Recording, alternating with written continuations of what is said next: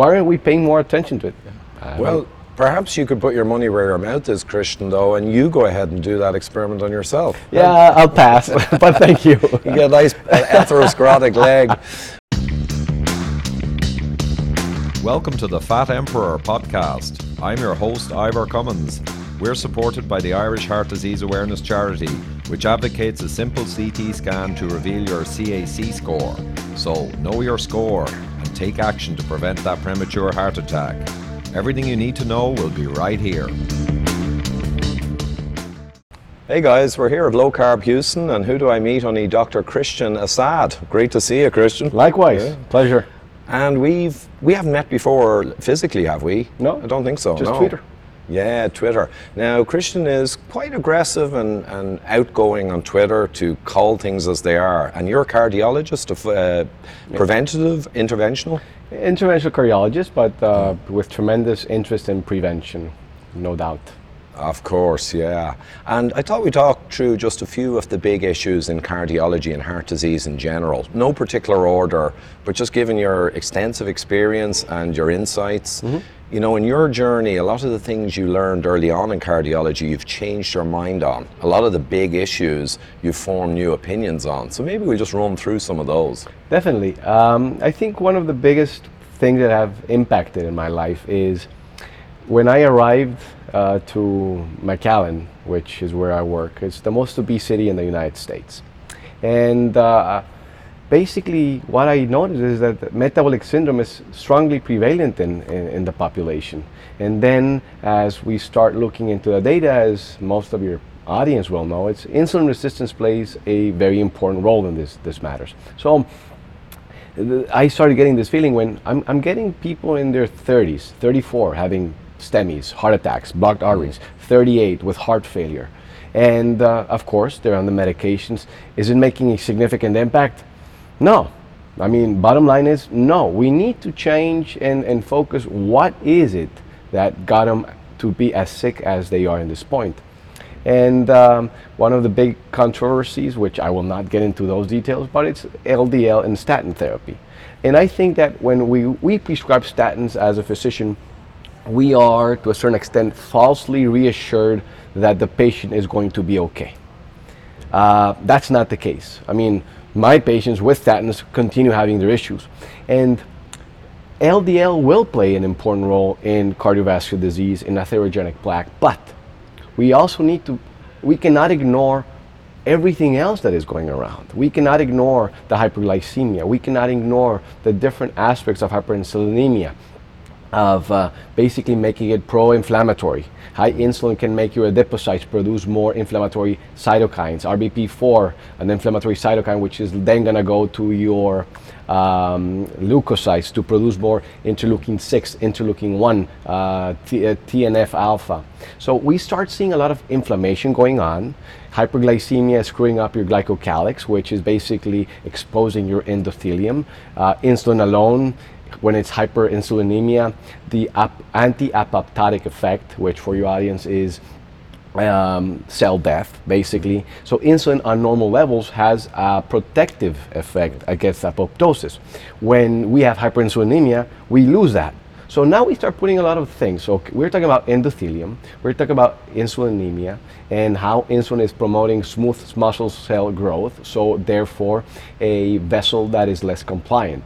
We are stimulating endothelin 1 production, so more vasoconstrictions, high blood pressure. Nitric oxide is not being produced adequately, therefore we are decreasing vasodilation, we're increasing pressure.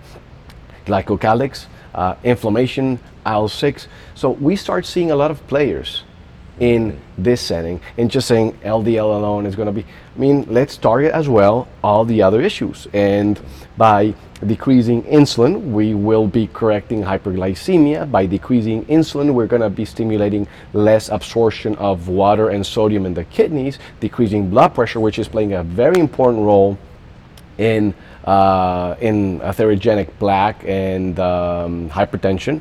So it's not ignoring everything else. We feel falsely reassured that, hey, statin, you're gonna be fine.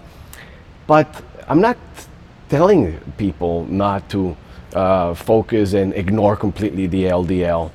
But we need to pay equal attention, if not more, to everything else that is happening. So I guess that answers your question. It does. There's a lot to unpack there, Christian, but you're absolutely, every bit of it resonates. So yeah, so you've got your glycocalyx, which is the kind of polysaccharide protective layer on the inside of your artery wall, then the endothelium single cell layer, and that's your whole protective structure to prevent atherosclerosis. But as you've just described, there's myriad inflammatory markers, myriad damages and deleterious effects that occur that open up your arteries to damage, independent of the LDL vector.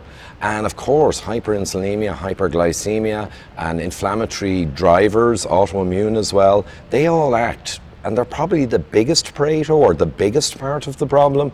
And the LDL being drawn in is a part of the problem, but it may actually be the lesser part, or the more secondary effect. We're not hitting the big drivers. Well, here's a question that I've asked multiple colleagues of my, interventional cardiologists, and I asked them, when was the last time that you treated a heart attack on somebody whose only risk factor was having high LDL? Crickets. Yeah. I mean, bottom line, I mean, and we can avoid the familial hypercholesterolemia, which, I mean, they're even zebras. I mean, it's not something that we see very often. But the fact is, if LDL alone is such a bad thing, well, why aren't we seeing patients with that being their only issue? No, it always comes with a myriad of problems. So, once again, I mean... and even, Christian, if you tie it back to, as you say, hyperinsulinemia being a big player, not the only player, it's a big player, but we pretty much know now that, especially in younger men, where LDL is a better predictor of future events, high LDL in younger men. It's not so good a predictor at all in older or women, but in younger men, hyperinsulinemia and metabolic syndrome can actually drive cholesterol synthesis and drive up the LDL. So the LDL is a sign of deeper problems rather than the problem. Yeah. Yeah, and so, I mean, and when we start doing just PubMed research on hyperinsulinemia, there's very interesting data out there. I mean, there's even publications saying hyperinsulinemia related to cardiovascular events. I mean, simple as that. I mean, you have high insulin, you have increased cardiovascular events. There's a very interesting study from 1961 in which they were injecting insulin to dogs in one leg for a couple of weeks, and then the other leg was only getting normal saline. The leg that I was actually getting the insulin, therefore a state of hyperinsulinemia, atherosclerotic plaque, fatty acid deposition, I mean, cholesterol deposition. I mean, and the other leg, nothing. Now, of course, you cannot do that in a human, but I mean, it shows you something pretty strong about it. I mean, and that is from 1961. Where is this research? Why aren't we paying more attention to it? Well, perhaps you could put your money where your mouth is, Christian, though, and you go ahead and do that experiment on yourself. Yeah, I'll pass, but thank you. You get a nice atherosclerotic leg. But yeah, no, that is the 60s, and there's these amazing papers over the last 50 years that prove the point. But you're right, they're kind of ignored because there's no way of tackling with a drug or a good pharmaceutical or a good solution, and therefore no one really is interested so much. An interesting one I put in my talk yesterday actually was a recent one Gudmander sent me from Iceland, a doctor over there, a pal of mine, and I hadn't seen this one before. 2004, incredible. The high LDL people up at 160, over 160, average of 180, 190 milligrams, huge LDL, but they had the exact same mortality curve and cardiovascular mortality as the low LDL guys. There was no effect with super high LDL. However, when they had super high LDL, but they had high transferrin saturation or iron metabolism issues, then the high LDL people did have a much worse outcome. And it was proposed that iron oxidizing LDL particles and metabolic syndrome driving iron metabolism. But we also have that data for ferritin and of course for insulin resistance. All of these real causes, when you combine them with high LDL, may be worse outcomes. But what's driving the bus? It's behind LDL. It's all of these metabolic derangements. Ferritin, I mean, again, it could be a marker for inflammation. Yeah, it is. Yeah. So, I mean, once again, it does, everything starts pointing towards that there has to be a disruption in the endothelium. And if you pile that up with inflammation, then you could be having then you're having apoptosis also there. I mean, there's multiple things that play, or that we can, I mean, it's like, it's surrogates, I understand, but everything is playing a role in plaque. I mean, from inflammation, from apoptosis, from smooth muscle cells being thickened, and then the cells start spreading, therefore permitting more inflammation, and, well, LDL resilience, and it basically facilitates the passage for the nightmare that we see. I mean, yeah, exactly. And even one thing I learned relatively recently ties directly into what you say, that the LDL doesn't willy-nilly just come through between the endothelial cells. It's transcytosis. It's brought into the endothelial cell, engulfed in a vacuole, brought across with signaling to the other side of the endothelium, and popped out into the wall. Now that's an evolution designed, highly complex process evolved. And yes, transcytosis goes up when you have all these other problems. So you could say, it would make sense, much more sense, that all of these metabolic problems you describe, and the smooth muscle cells, inflammatory, they actually drive and signal to bring in LDL. So now, whereas LDL is a dangerous toxic molecule, the system is actually drawing in LDL as a response to injury, which is quite fascinating. You could look at the LDL as more a responding factor than a factor that's hammering your arteries. It could be. I mean, Dr. Ali spoke about that yesterday. I mean, my knowledge to that hypothesis, I mean, is limited, is what I learned yesterday. Is it possible? Yes. You know what? I mean, I think anything is possible.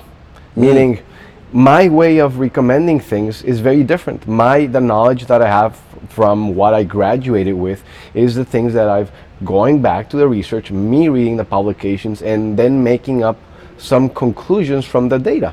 And I think the whole medical community is finding, well, some alarming things that in discrepancies between what we were taught and what works. For example, if somebody came to my clinic 2 years ago and told me that they wanted to do a ketogenic, low-carb diet because they wanted to reverse all these things, I would say, you know what, you're crazy. It's not going to work. I mean, shoo.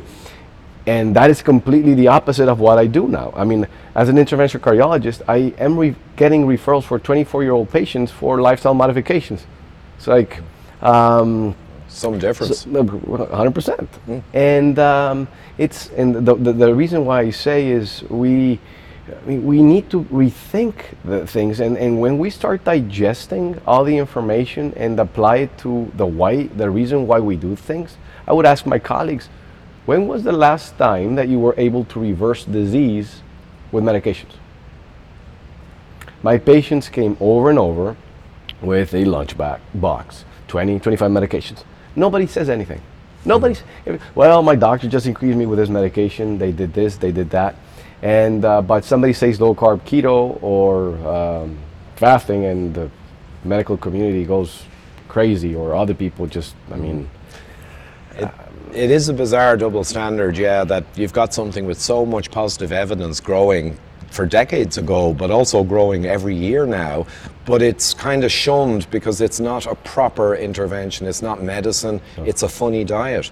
But in terms of reversal, you just mentioned reversal, and that's becoming quite topical.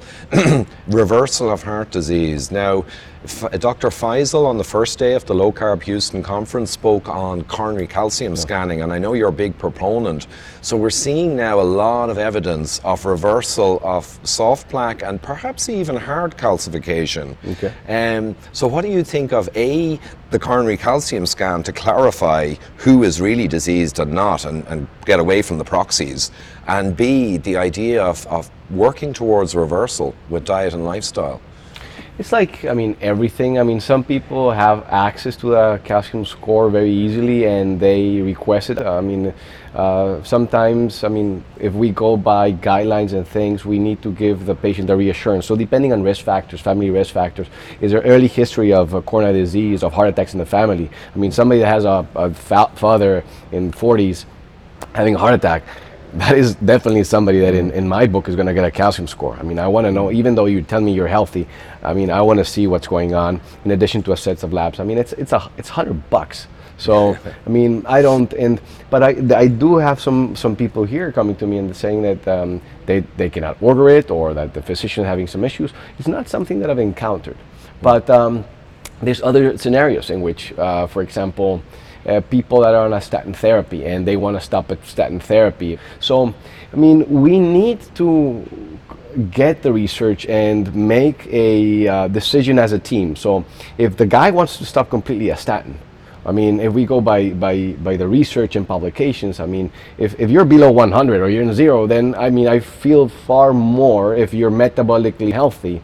I feel more strongly about, okay, if you don't want to take the statin, it's okay. But if it's somebody that has a calcium score of 400 and is metabolic broken and already had a cardiovascular event, I mean, I'm not a statin denier. I'm not a proponent. I mean, I'm in the middle. And what I do is I have a discussion with my patients, and sometimes they want to decrease their LDL in different manners, red yeast. I mean, I have had patients that they go for a more pescatarian keto, with more wild-caught salmon and red yeast, and I have decreased their LDL from 200 to 100 in 3 months.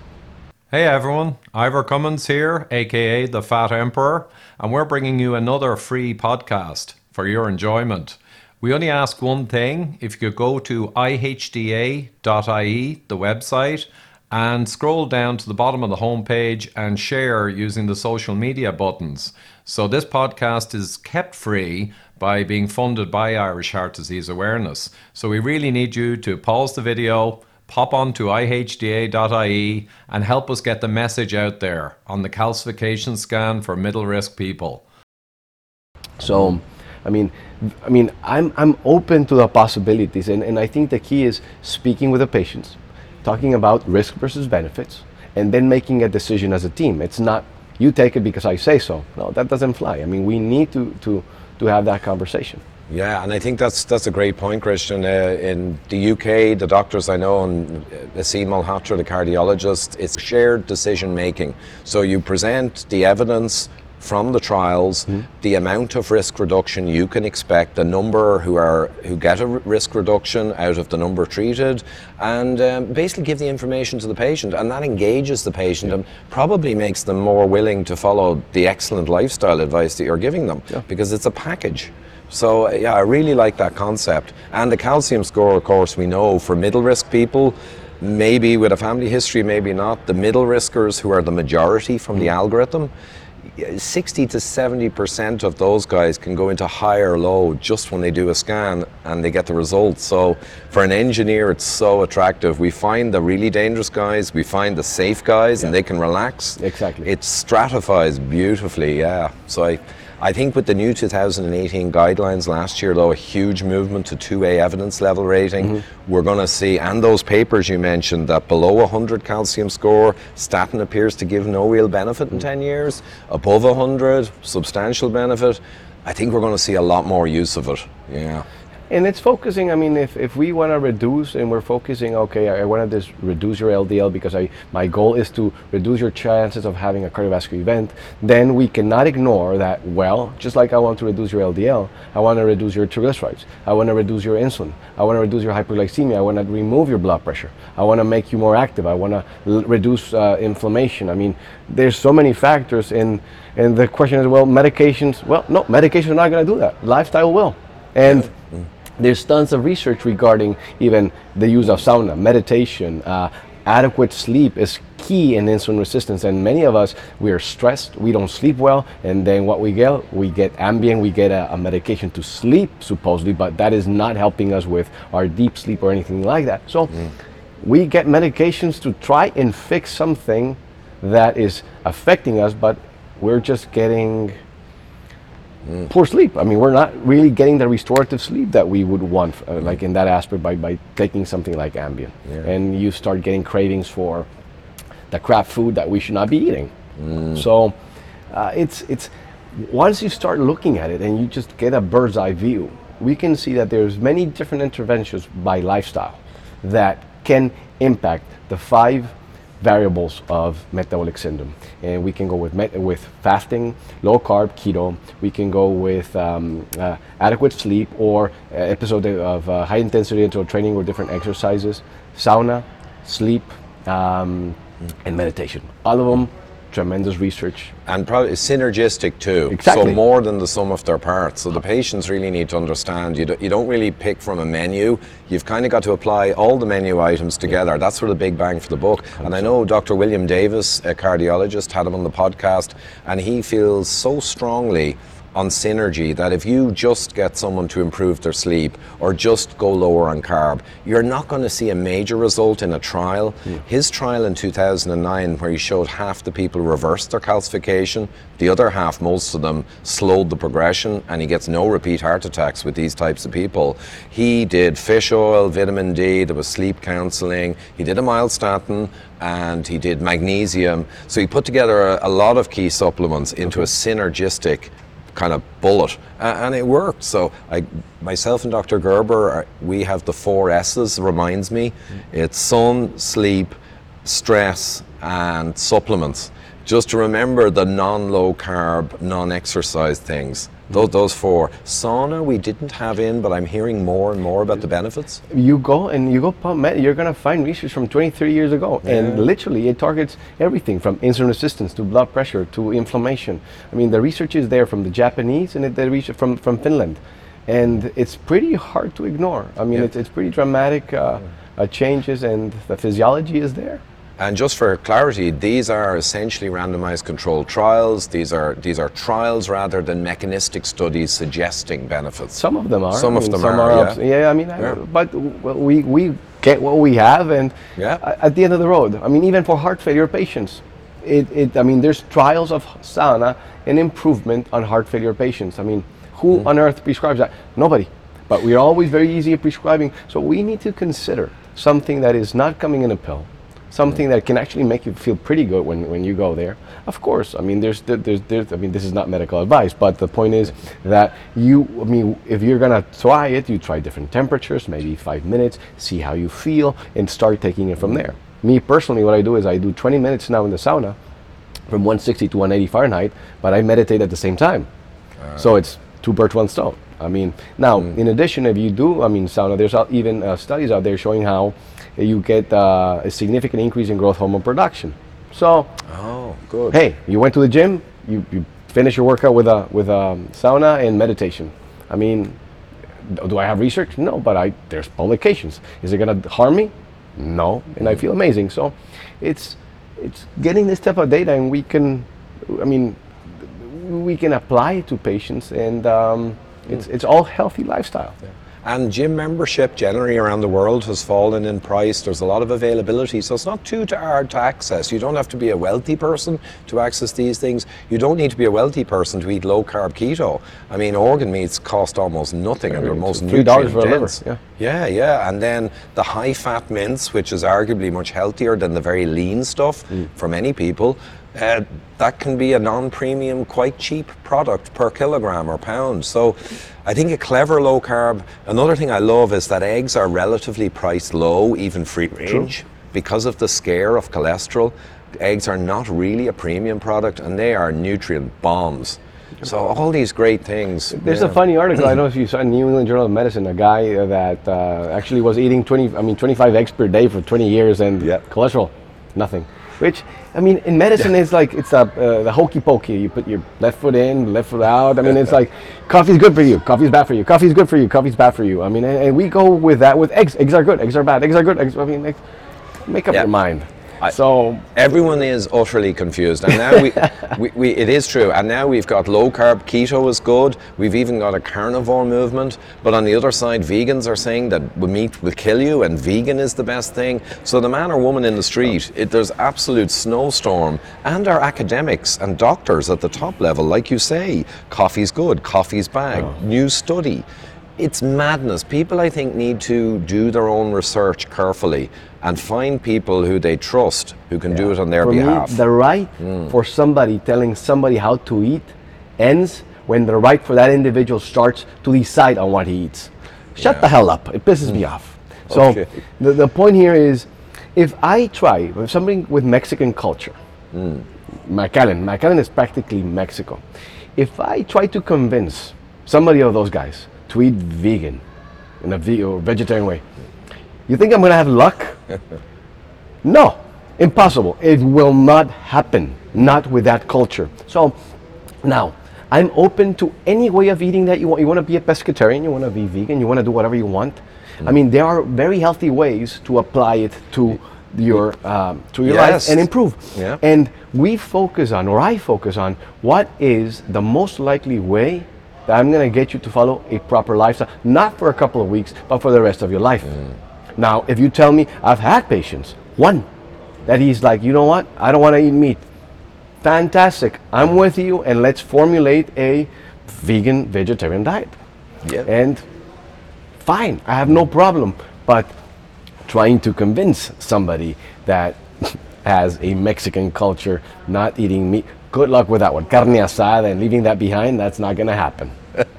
Very good point. Absolutely, it is in the individual. And as you say, if they have personal ideologies about animals, there's a way to construct a keto type vegan diet. And of course, supplements are important for nutrients you may be low on, but it can be constructed. And you know, vegetarian diets, in terms of attacking heart disease, Esselstyn and Ornish and these guys, there is some truth in that. If people switch from a standard American diet to a relatively low calorie, starvy diet with very low fat, you can actually achieve insulin sensitivity. So it's not what I'd choose ever, but it can be made to work 100%. Once people are well informed and clever about it, or they have a great doctor like yourself advising them. Isn't that right? Well, if you say so, thank you. Excellent. Listen, I know you got to go back to your panel, Christian, so great to meet you finally. Likewise. Lovely. Tremendous pleasure. Cheers. Alrighty. Just one quick last thing, we're always looking for people to help share ihda.ie, the website, and down the bottom of the homepage you've got share buttons, and also sign up to thefatemperor.com, subscribe, because we are finding it's very hard to get the right information out there, and increasingly I think search engines and others are optimized for more orthodox medical advice perhaps. So great if you can help get the message out. Thank you. Thanks for tuning in, guys. If you're watching on YouTube, you can see my subscribe button in the middle of the screen, a free viewing of the Widowmaker movie on the far right, and myself and Dr. Gerber's book, Eat Rich, Live Long, on the left. Otherwise, please do subscribe to the audio podcast. Thanks.